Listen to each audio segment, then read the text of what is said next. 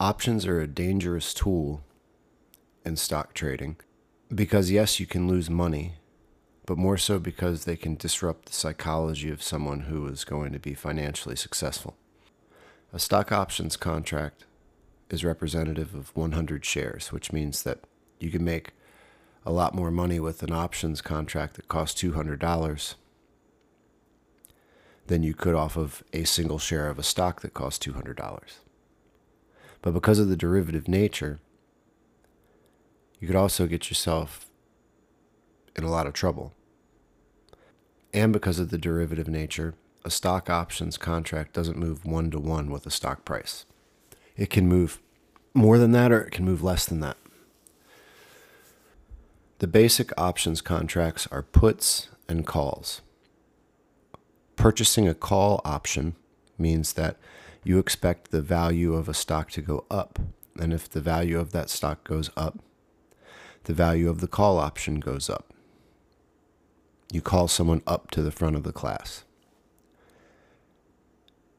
A put contract benefits from a stock price going down, and so they can be used to short a stock or bet that it's going to lose value. The value of the put contract will go up as a stock loses value. You want to put the glass down. There are many, many different ways to make money with options. It isn't all about just a straight bet about something going up or down. You can make bets on a time frame. You can make bets on a stock existing within a certain channel of value, say fluctuating $10 between $200 and $210. There are also many ways to hedge your options contracts for different outcomes that the price action of a stock might have. The next basic aspect of understanding stock options is understanding their pricing. The buy or sell price is determined by what's known as a bid-ask spread. And the value of a given options contract at any given moment is determined by several different factors known as derivatives or Greeks. The way I remember which is which, the bid and the ask, is you ask to buy and you bid to sell. Now this is where people you shouldn't be trading options with, like Robinhood, make their money on this spread. A company like Robinhood will typically only show you an options price, but that's not exactly how pricing works. It's a negotiation. Think about a car dealer. The car dealership has to buy cars for less than they sell them for in order for them to ultimately be profitable. Of course, you see nowadays government incentives and rebates that at times subsidize selling cars for less than they're actually worth, but in a true free market, anyone who's selling product has to get it for cheaper than that price, the wholesale price versus the retail price. So at a car company, when you go and negotiate to purchase a new car, you're typically going to argue and talk the price down, but you wouldn't expect a dealer to sell you a car for less than they purchased the car for. You'd feel you got a fair price if you got close to that number, but then also allow the dealer to make a little bit of money on that transaction. That's what the bid-ask spread is. And what you want to do is in order to get a fair options price, you want to purchase right in the middle. So say if the bid for an option is $2 and the ask is $4, your goal would be to get that options contract for $3, right down the middle. Now, when you're purchasing an option, you're not actually, unless you're a floor trader, you're not actually talking to an individual and saying, please, can you just give me this deal? I know you can afford it. No, what you're doing is you're competing with other options buyers and sellers for a particular contract. That is why when purchasing or selling options, you want to pick high liquidity contracts. And you can see that on an options board like on Thinkorswim or Tastyworks or any good options trading software. You'll see the volume of people trading a particular contract. So say there's a stock that costs $200 and an options call contract with a strike price of $210.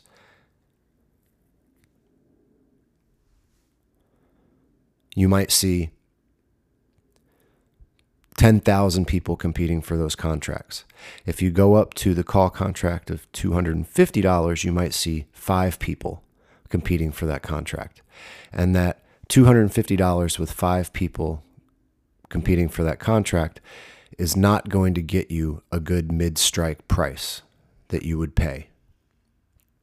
So you would be able to get a more competitive price. You would be able to get that middle price between the bid and the ask spread, where there are 10,000 other people competing and negotiating to purchase the contract at $210. This is where Robinhood makes a lot of their money, and depending on how big or how inexpensive an option contract is or how many contracts you have, this is where you can actually make money as long as you get competitive prices. There is value in that. The next piece is the Greeks, the derivatives. So an option contract isn't just, it doesn't have a straight value. Its market value is determined by theta, gamma, delta, vega, and rho. Delta is kind of like your principal Greek because its value is affected by the other derivatives. But it's basically the rate of change between an options price and a dollar move of the underlying stock, right? With all other things being zero, an option contract at 200 for a $200 stock, if the $200 stock goes up $1 and that contract is a call contract, a call option, would mean that that the options contract would gain $100 in value. Remember, an option is worth 100 shares of an underlying stock. So at 200, the relationship would be 1-to-1. However, depending on the other Greeks, which are basically the other factors at play within the world, determining the value of a said stock, and how far away you get from the price or the correlation of the actual stock price and your contract price, that rate of change is affected. So delta does not always stay 1-to-1.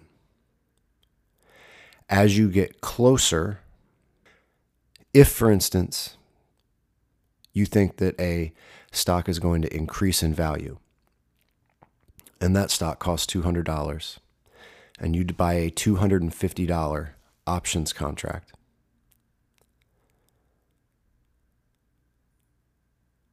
you will be getting less than a 1-to-1 change in your value compared to the underlying stock, because that $250 was cheaper than the $200 because the stock price doesn't have a very high likelihood of reaching $250, whereas the stock might have a very high likelihood of fluctuating $3, over a couple of days. So a $203 strike price would have much more value. Now, if the stock goes on a run and starts working its way towards 250, then as it gets closer, the delta will increase, getting closer to, let's say, 100, $1 per share. Now, if it goes beyond that $250 strike and it enters into 260 and you're still holding that $250 call contract, your delta will actually go above 1-to-1 and you'll make more than $100 per dollar move of the underlying strike price. The delta plays a huge factor in choosing which options you buy, because options contracts that have closer to a one-to-one relationship cost more. Options contracts that have a low likelihood of actually getting into that one-to-one relationship, or of the stock price actually meeting that number, are cheaper because there's a lower probability of the contract becoming really valuable. The next Greek is theta. Theta is the time component. If you buy an options contract that is for, let's say, a year, right? Because the options contracts don't live forever like a stock. They have a time component. You can buy them for a couple of days before they expire, a couple of weeks, a couple of months, and a couple of years. The more time you give yourself, the more expensive they are, right? So if you purchase a contract for $250 on a $200 stock, and it's a 3-day contract, that stock has a very low likelihood of reaching $250 within 3 days. And so the options contract will be cheap. In fact, some contracts that are really far out of the money, as they call tinies, because they only cost a couple of bucks. And if there happened to be a huge move in that time frame, then there could be some huge profits. However, there's also not a lot of risk to how much you'd lose spending $10 on a contract.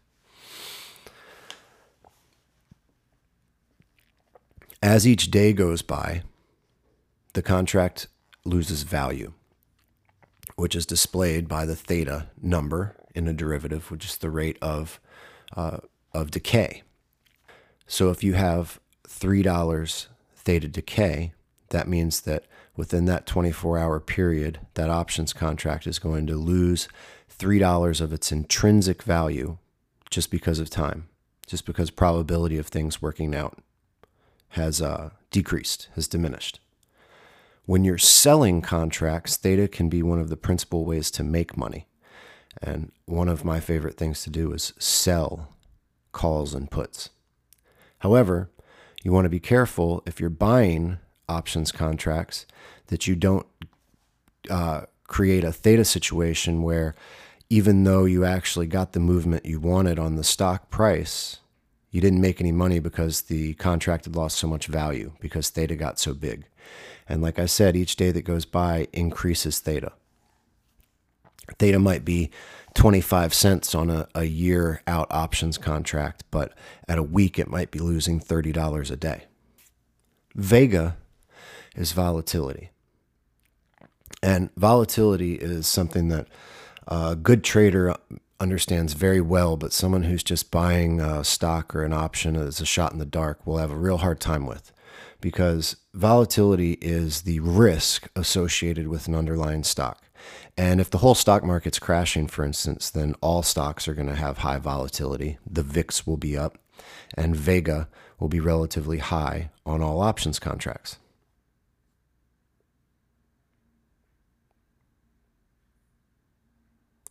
The Vega is important because you don't want to buy calls or puts when Vega is high, and you don't want to sell calls or puts when Vega is low. Vega is low when there isn't much chance of anything bad happening with a stock, with the company that represents the stock, really. And Vega is high when something bad happens that suddenly causes a drastic move, usually to the downside, for a company and its stock.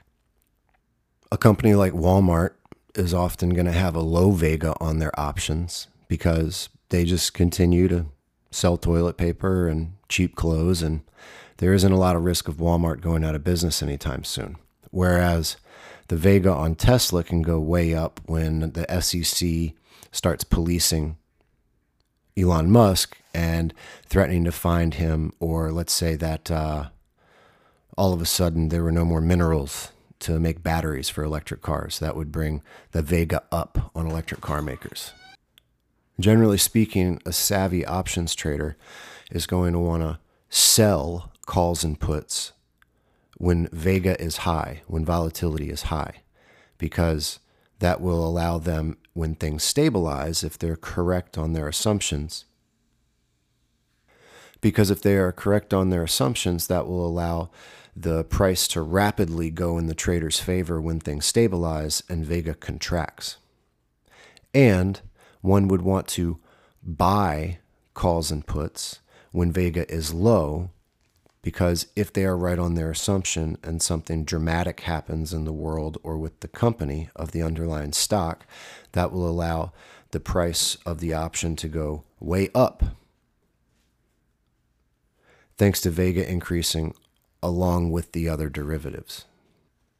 If, for instance, you buy a call contract when Vega is high and the stock price moves up, which is what you would want with a call.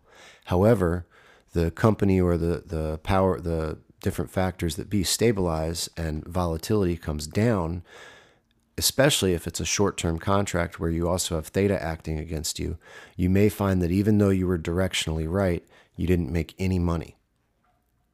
And that's a very common mistake in a choppy market that people new to options who don't understand them or are using a poor interface make. The opposite can also hold true, where you're directionally wrong, but because you got such a good price on your stock with lower high Vega, depending on what you wanted, and your bid and your ask spread was you got the mid price perfectly. Remember that competition of people trying to get a fair price and the metaphor of the car dealer needing to sell vehicles to customers for less than he bought them for. You could actually be directionally wrong and still make money.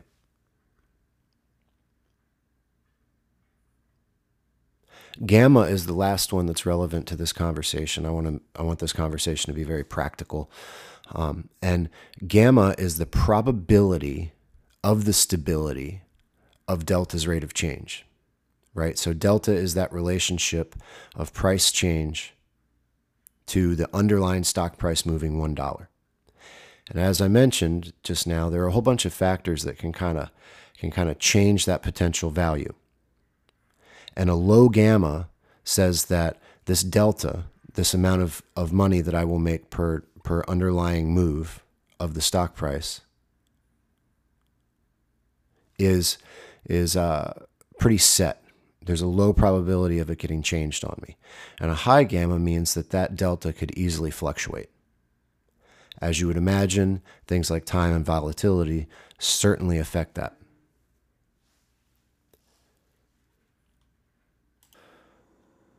Okay, now that we've covered the Greeks, I want to start talking about actual risk.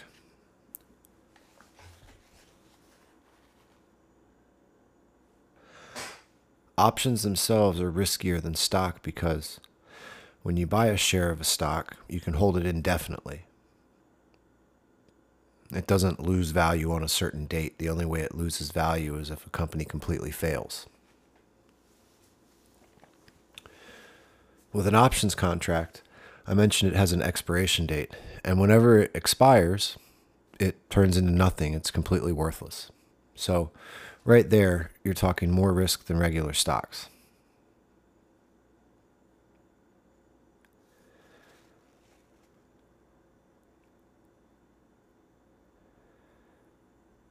People just learning hope that buying can be less risky than selling an options contract. But that's wishful thinking, and really there's more nuance to understanding how to manage risk with options, and it's not that simple. Neither one is more or less risky. Selling an options contract, whether it's a put or a call, has a higher probability of working out in your favor. However, you carry more risk in selling a put or a call. Selling an options contract has a higher probability, aka less risk, of working out throughout the life of the contract. It has higher risk in that you have more financial liability per per contract than you do in buying an options contract. If you buy an options contract, your liability is the cost of the contract and no more. So it has less risk, but it also has less probability, or pardon me, so it has less risk, but also less probability of playing out in your favor. The reason for that is the theta decay component. Like I talked about earlier, as you get closer to an expiration date, your options contract loses value. Most people don't even realize that you can sell a call or a put, but you can. And when you sell a call or a put, you want it to expire worthless, such that nobody wants to force you to buy it back. Nobody wants to return it. Nobody wants anything to do with it. The thing about selling a call or a put, though, you remember, is it's a contract on 100 shares of a stock to go up or go down. If the stock goes in your face against what your bet was, at some point, let's say that you sell a put, and you'll need to go back and reference all this, but to get our directions straight, if you want to get long on a stock, meaning you think their value is going to go up, you want to buy a call or sell a put. Directionally, they're the same thing. If you want to get short, meaning you're betting on a stock going down, you want to sell a call or buy a put, options contract. If you sell a put, that means you want to get long the stock, and you expect the stock's value to go up. As the stock's value goes up and you get further away from the strike price and your delta diminishes, no one has any interest in owning that put contract because it has less and less probability of actually becoming a profitable position. However, if you sell a put and then a stock goes down in price, let's say the stock goes, you sold a $200 put and the stock goes down to $150 per share from $200. That put all of a sudden becomes worth a lot of money.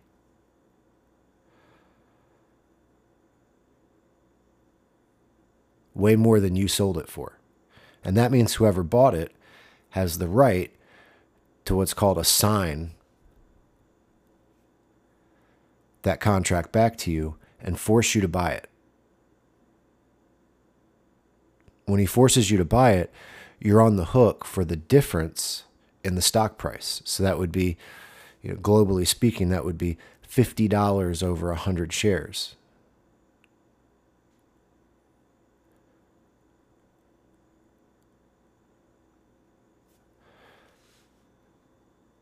I think that's $5,000.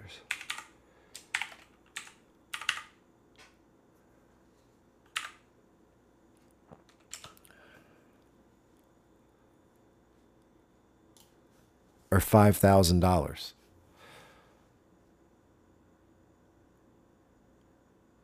Now, at that point, you have the right to either pay the difference and get rid of the contract, or you can buy all of the stock for that bad price. That's a common thing to do that people with large accounts like to do. Let's say there's a stock that they know they want. They know they want to own Google for 10 years.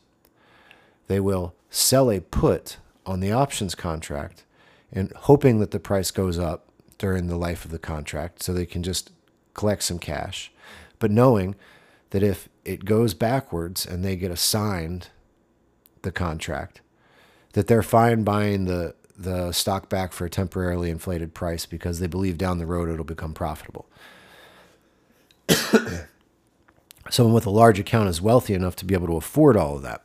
Whereas, let's say that Google costs $3,000 a share and you want to buy 100 shares at $3,000, you're talking $300,000. That's more than a lot of people have to their name. So if you're using a small account with, let's say, just $5,000, you can't afford to buy that stock, which means you're just going to take the whole hit.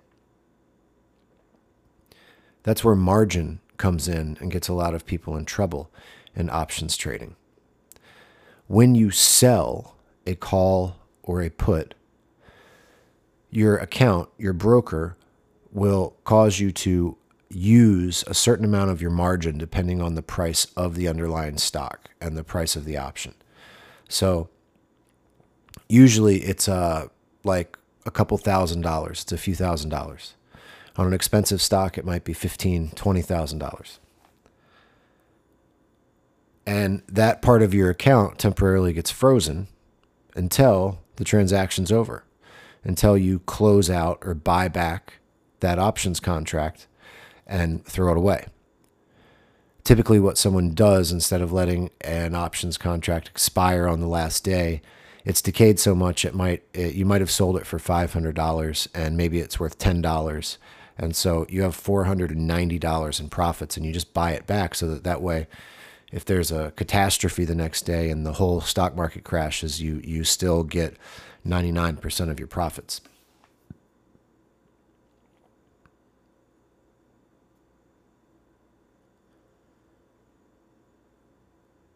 So up until you close that position, you're not going to have much money available in a small account. This is why a lot of people with small accounts only buy calls and puts. But the problem with that is that strategically they're sabotaging themselves because of the vega, or the volatility factor I was talking about. If you're buying in choppy conditions, you're not getting a lot of value for your position. Whereas if you are buying in calm conditions and then something happens, let's say you buy a put after a 5-day run of a stock and everything's going great in the world, there's no COVID, the stock market is strong, the company's fundamentals are strong, that's going to make the price of the options on that stock very cheap. And so it would make sense to buy puts to hedge yourself against a day where it sells down a little bit. When it sells down, the volatility is going to go up, and that's going to spike the value of the price, the value of the options contract. And so you'll make a lot of money quickly. If, on the other hand, the market's having down days and that stock has had 4 down days in a row, and then all of a sudden things stabilize and you've been buying calls to hedge against that, what may happen is that purchased call after a couple of days of the stock going up and increasing in value, which would have been directionally right? Because buying a call or selling a put is getting long the stock. You might not make any money because of the contraction of vega along with theta, the time component. Complicated enough yet for you?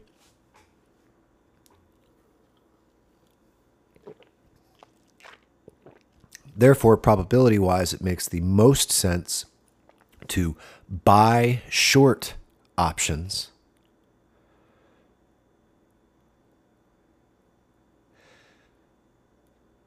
after or during periods of relative calmness, and to sell long options during periods of relative volatility. By selling an option that has an inflated value, when things calm down, all of a sudden it's going to become worth a lot less as that vega drops and the theta decay happens.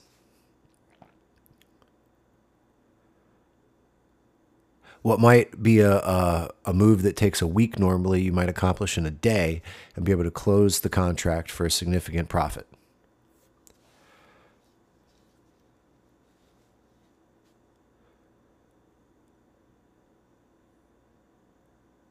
Now, what most options traders do is they do not buy what you would call naked calls and puts, or sell naked calls and puts. Most traders use combinations of options contracts on the same expirations at different strike prices to hedge relatively against their own positions. For instance,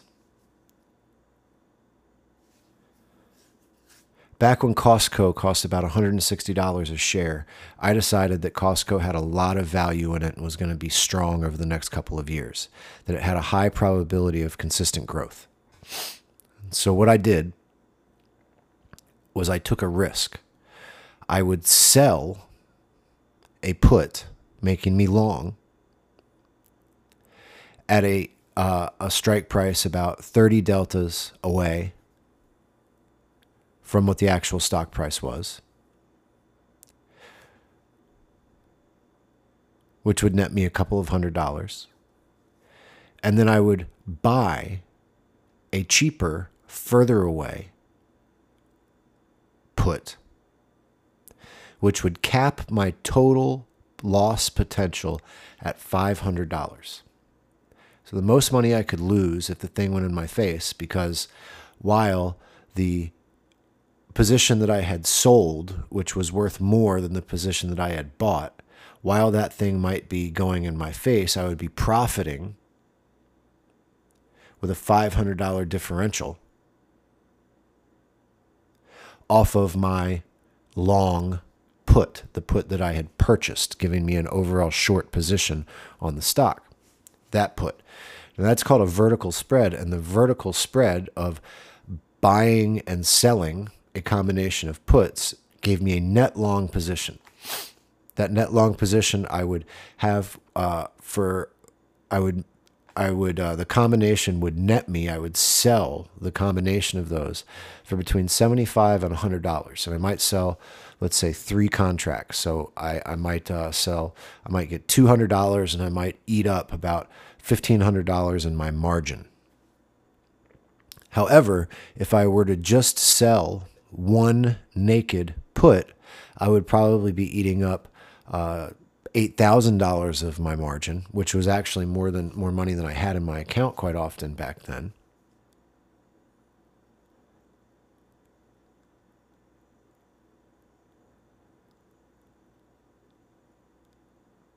And then I wouldn't be able to lower my risk at all by getting different positions on different stocks in case my bets on Costco were wrong. I would net sell one of these long put positions with about 30 to 45 days left on a contract until expiration. And around that time, theta decay starts getting pretty strong. I might be making $15 a day just on the total position losing its value. And because I had sold it, I wanted the thing to expire or get as cheap as it possibly could. I already had the money. I just wanted to close out the position without any potential for someone to make me buy it back at a bad price.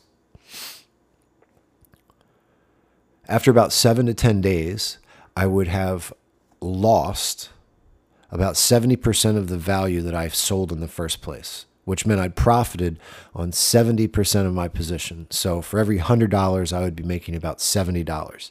And then at that point, I would close and I would reopen a position about 45 days out. That 7 comes back into the conversation because I had about a 70% chance of the thing going in my favor over time, historically, with Costco. So if I just kept selling that same net put position and did it over and over for 3 years, I would 70% of the time make money, make my profit target, actually, specifically. What that did was that would take me several months to make $500, but I would just keep doing it. And so a couple of times a year, I would take a hit where I would lose $500. And a lot of times that would scare people, but you have to play out probabilities when trading, especially with options. So I would lose the $500 and I wouldn't even blink. I would put the position right back on and keep going and just make the money back. The difference with that, and like I had mentioned, if I had just sold a naked put over and over, is many pretty good trader has tanked their account on a catastrophic day where they just got caught and in fact the loss exceeded what their margin was and blew up their account, meaning they lost all the money in their account over one naked position.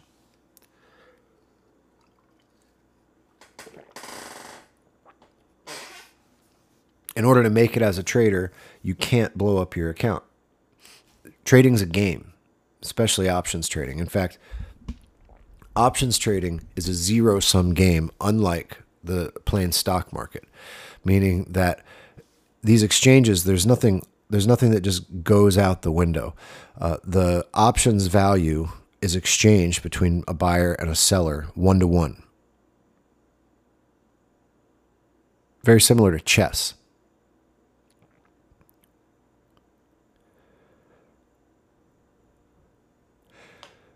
So I liked the probability of being able to trade indefinitely versus gambling and basically throwing all my chips down on one trade and hoping that it worked. Even if it would pay me big, I had to be okay with, making $75, $100, $200, depending on how many positions I had a day.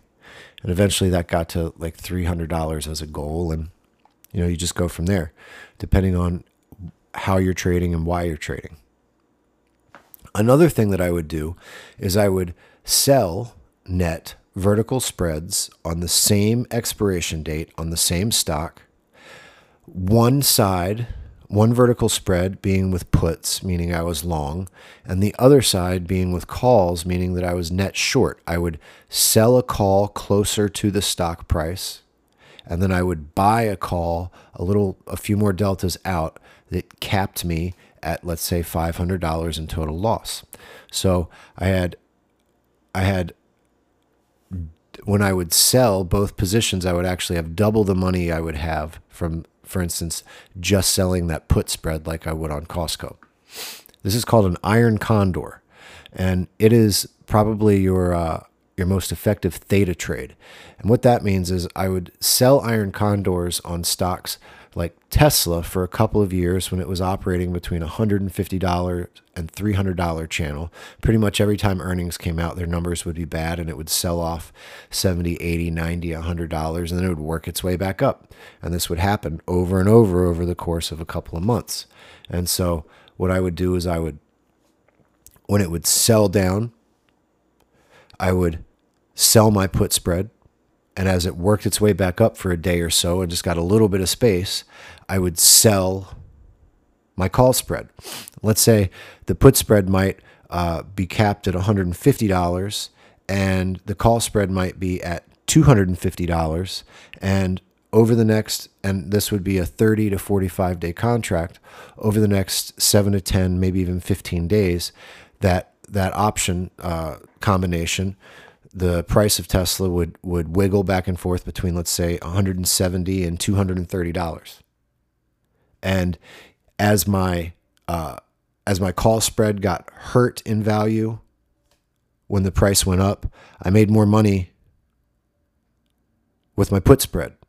And what I would create is what's called a neutral delta, meaning that my gain in dollars, that ratio for my 100 shares, depending on if the stock went up or down, as long as it stayed within that channel that was between the different values of my stock options, there would actually be a neutral delta. It wouldn't change. I wouldn't be making any money on the movement of the price action.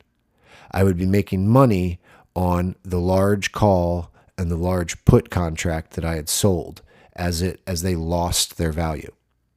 I would do the same thing with collecting at 70% of my profits, and I would close out all 4 positions, 2 vertical spreads, and then put it down again.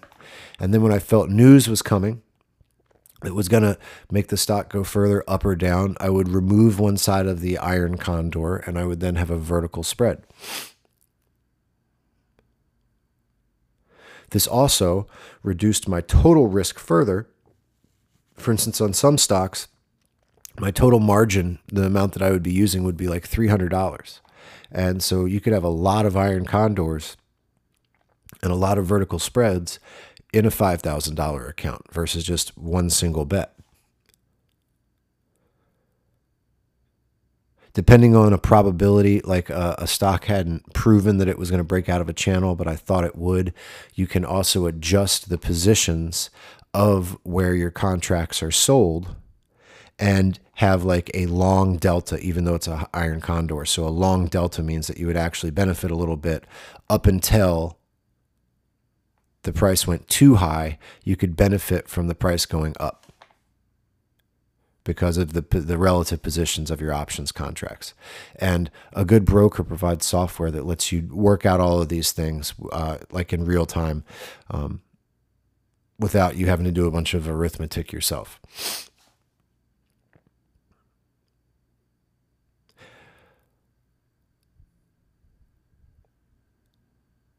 These sold positions, which you could also call short positions, but that gets confusing because when we're talking about direction, we're talking about long and short. So these sold options contracts were a great way for me to consistently make money, especially when the market wasn't sure what it was doing. I would just be collecting on things losing value. However, they were slow to make money quickly. One of the big reasons being is I had a small account. I didn't have $500,000 in the account. And that meant that I couldn't afford to sell options contracts that would rapidly, like really rapidly, like a 1-to-1 delta, $100 per point. I couldn't afford to get those positions. What I could afford to do was I could afford to get the same delta by buying for very short periods of time, like just 1 day or up to 3 days, maybe a week tops. Options that would expire in 2 weeks. I would buy them, buying calls and puts when I felt that a stock was going to move in a specific direction. And I would figure that out quite often through chart analysis and then obviously watching news obsessively. But the trick there was if you bought something that was going to expire in a few days or a few weeks, the theta was really high, so it was losing a lot of value every day, that time decay. However, the delta was still good, so you could get an options contract close to what the underlying stock price was, which gave you a better delta for way less money than if you were buying like a 45-day contract. You just had to be right. And that's what a lot of people playing the options game do. And that's also how they lose a lot of money, because you have to be right within days. And as a trader or as a speculator, you're often right on globally what's going to happen with a company or a position. But the market and the world has a real knack for throwing a wrench in how you think that timing is going to play out. Just like Kanye West always says he's going to have release dates for his albums, and then they don't come out for 6 months afterwards, and he keeps posting release dates. It's not that the album never comes out. It comes out. But if you were hosting a listening party on that first initial release date he gave you, your guests would show up and there'd be no music to listen to. And that's what happens all of the time with options trading.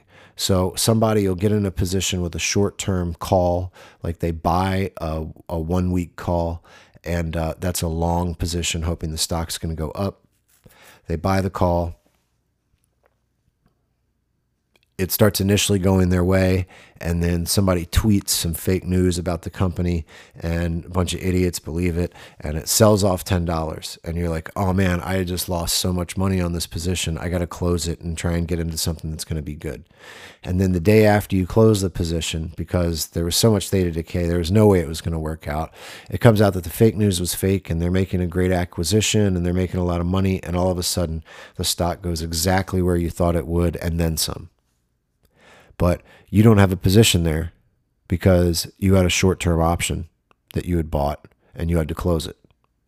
The person who had sold the position and was just collecting theta decay and held it, a longer contract, that person ended up making a bunch of money on that day because they were in no hurry to close the contract, because they were actually benefiting from that theta getting higher and higher and higher. What you're going to find if you take trading seriously is that probably more often than not, if your account is big enough, it's better to just buy stock. Then you're in no rush and you're in no real risk if the company is good. That doesn't necessarily play out if you're someone who is like an analytical trader and you're just looking at charts, right? Like, for instance, I spent a couple years doing a lot of chart trading, and a lot of times I didn't care if a company was going to be good. I cared if a company followed its chart patterns. And I was happy to make money off of getting short or betting that a stock value was going to go down versus getting long. I found it easier to do math and draw lines on charts than it was to understand how a bunch of companies worked and be able to have a good idea of how that was going to play out. What happened, though, over time is I got lucky and was able to keep trading and keep studying. And, I started having a cool girlfriend who would watch news with me and stuff like that. And over time, over a few years, I really started accumulating the knowledge to where I had a grasp of certain aspects of the stock market. And for the most part, that grasp has slowly expanded. Nobody's ever going to know it all, but I understand a few sectors of the market pretty well.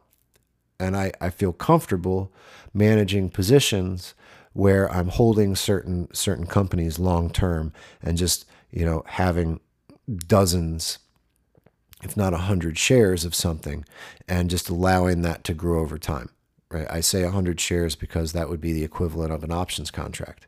And if you can afford those 100 shares, then, for the most part, you're making the exact amount of money that you would with the options. It just takes time. It takes however much time that the stock is going to need to grow. If you, for instance, have some inside information and know something's going to happen, then you can get a lot more exposure, a lot more leverage buying a bunch of options contracts. Say you are going to buy, say you want to buy 50 shares of $100 stock, but you could buy, with that same amount of money, you could buy $1,000 or a thousand worth of shares in call contracts. And if you know that something's going to happen that week, that's what insider trading is. It's usually done with derivatives, actually. You can make a ton of money using derivatives. You can use a ton of money using options. If a market is in pain, shorting companies, getting short positions, buying puts or selling calls, allows you to make money while no one in the stock market is making money, while the indexes are losing. So that's another valuable tool that options offer.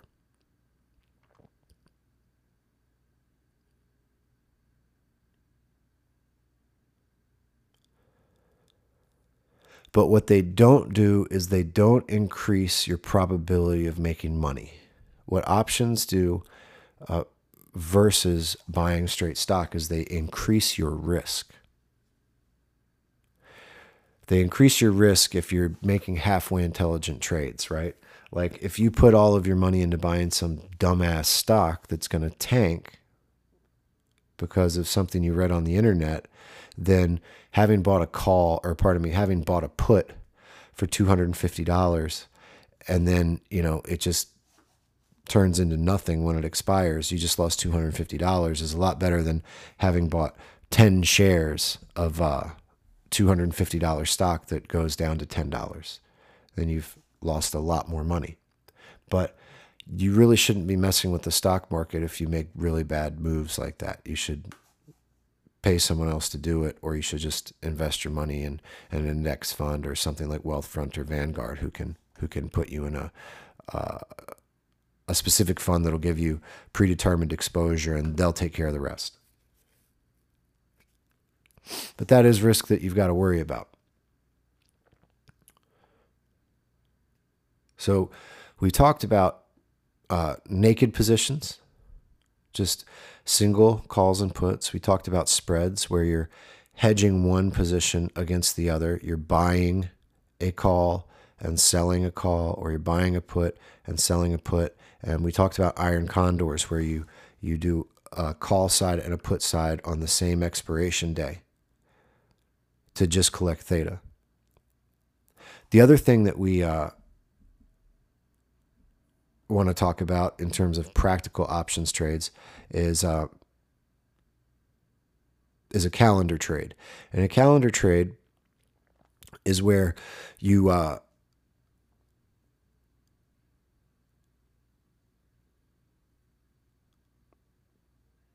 you sell a position on one date and then buy a position on a date further out. The reason for this is as things get closer, as dates get closer, and it's what you're doing is you're getting the exact same position. So let's say that it was that $200 strike, and let's say that it was the contract was a strike price of $250. So you buy a 30-day expiration, $250. Pardon me. You sell a 30-day expiration, $250 call,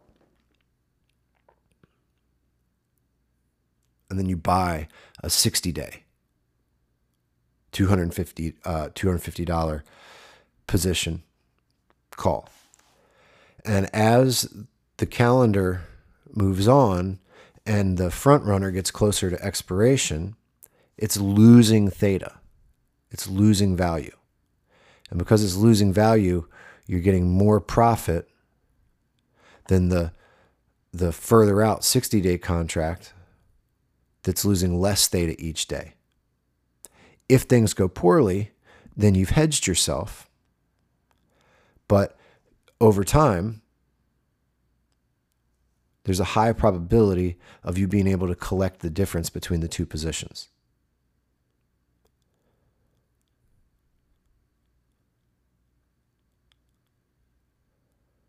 Those trades have very little to do with directionality, like a stock price going up or down.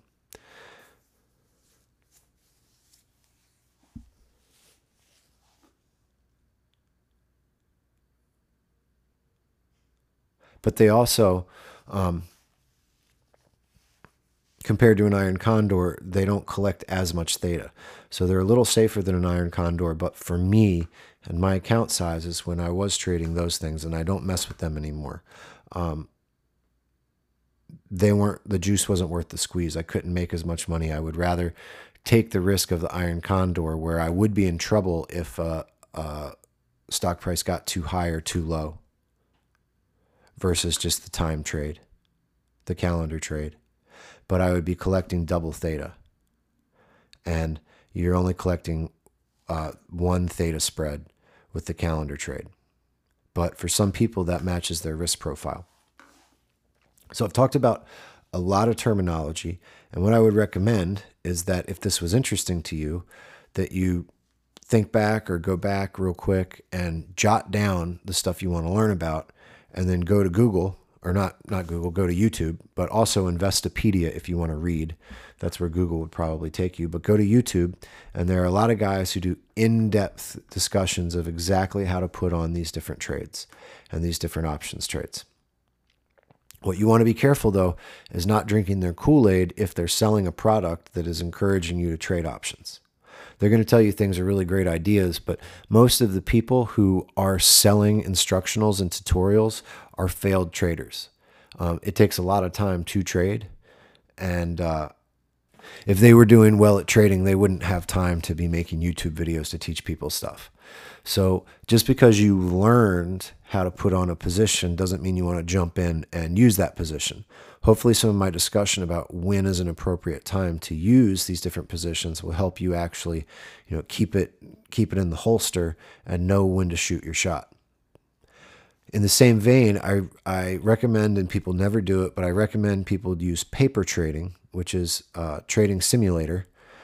Paper is like funny money, like you would play with fake money in Monopoly. And you can use Thinkorswim as an example as a paper trading program. It's free. And the program will follow all the stocks in the market.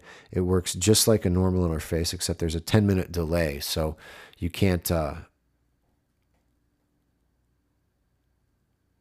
you're not getting real-time information. It's close though. It's practically speaking, it's a simulation.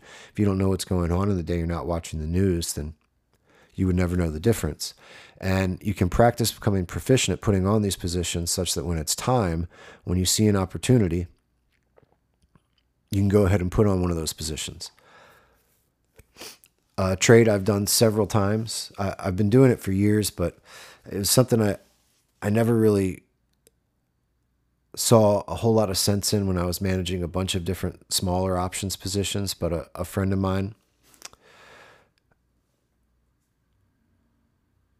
turned me back onto it a couple of years ago because it's something he does to hedge against his portfolio. But something I have done during the pandemic is short the VIX. So when something goes poorly, the VIX is like a volatility index that behaves like a stock.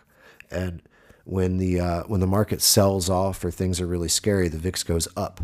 And so at the height of hysteria, what I like to do is I like to buy a put or sell a call on the VIX, because inevitably things settle down, right? Like we've had complete pandemonium around the world for the last 2 years, and yet the stock market's at all-time highs. So each time people said that the sky is falling, the market eventually came back up. And so I just get a short position on volatility, and as things come back up, the volatility goes down and I make money. Another thing that I like to do is on companies that I own a bunch of stock in and that I follow well, when they've had several good days in a row or several good weeks, I like to go ahead and sell a put again. Or pardon me, I like to go ahead and buy a put. The reason is twofold. One, after a certain run, a lot of people buying stock on the stock market and that are affecting the stock price are only doing it for short term. Huge hedge funds will carry a whole bunch of long-term positions, but they're also selling tens of thousands of shares of stock in and out every day. And so if a stock has had a good run, short-term traders and people who are fickle or watch CNBC and actually take their stock advice from that, what they'll do is they'll go ahead and take profits. And that profit taking brings down the stock price really quick. And so I'll go ahead and get that short position and I'll buy it, because that way when it goes down, that's going to increase volatility, and then that's going to increase the value of my stock, right? So I'll buy that put, wait for it to come down, let people take profits. As they take profits, I actually make money on the put, even though the stock that I hold loses some value. Sometimes it can even be enough to offset it. And then if you want to get really fancy, you can then go ahead and sell a put to get long. But that would be probably smarter if you're just a pure options trader, because remember, you're always long if you own stock. The only reason to own stock is, well, other than dividends, but the only practical reason to own stock is that you think that the price is going to go up, the value is going to go up. So you're already long. So what you can be doing often, if you then go and sell an option to get long on the stock, is you're over leveraging yourself when you own a bunch of shares. But when I was a pure options trader, because I didn't have enough money to buy a lot of stock, that's what I would do. So even though I would want to be long, I would know that mathematically it wasn't a good move, because there wasn't much money in the vega of the derivative. And so I would wait and wait and wait, and then I would short, right? I would buy the put, which benefits from a spike in vega. And then when I sold that put to close out the position, I would then sell another put on a different calendar to take advantage of when the stock started going back up and the volatility would go back down. And then that would allow me to be long and make money on the contraction of that volatility, as well as the theta, as far as however long that took.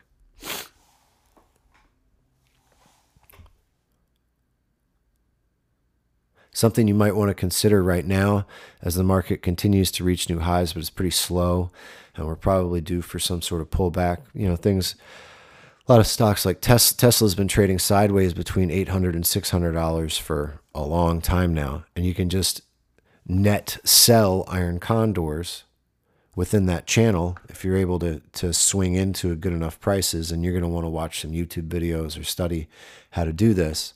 But you can just keep making money on these stocks that have been trading sideways.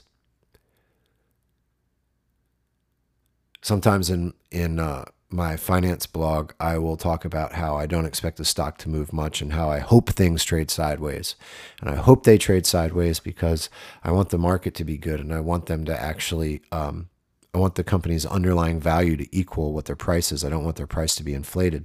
But that doesn't mean that there's no way to make money on that. I can be fine with something just trading sideways, and if no money's coming in, then you can put on neutral positions, delta neutral positions, and profit off of that too with options. I hope that my little spin includes some insights that you wouldn't get from normal sources. I'm going to reinforce, though, that you should learn how to trade options from normal sources. You should, really do the research. You should read Investopedia. You should read Tastyworks. There's tons of information out there. You got to do the work to understand it. You can't expect to get lucky, because even if you do, you're going to get hit in a way that you didn't realize you could get hit, because there's a lot more leverage, a lot more exposure, and a lot more risk one-to-one trading options versus stock. So while I hope that I gave some insights into this stuff, don't think that I just gave you the keys to the city. You need to study, and then take a, whatever I might have helped with, and apply that to the knowledge that you get. And don't over leverage yourself while you're trading. Stay involved, keep studying, pay attention, don't get freaked out. And options can be, for the right person, a big help. Hopefully you've seen, though, that for a lot of folks that think they sound interesting because they hear people talking about them, they're way more complicated than you really want to get into. And it's better just to buy stock that you feel good about and just move on. So pick your poison.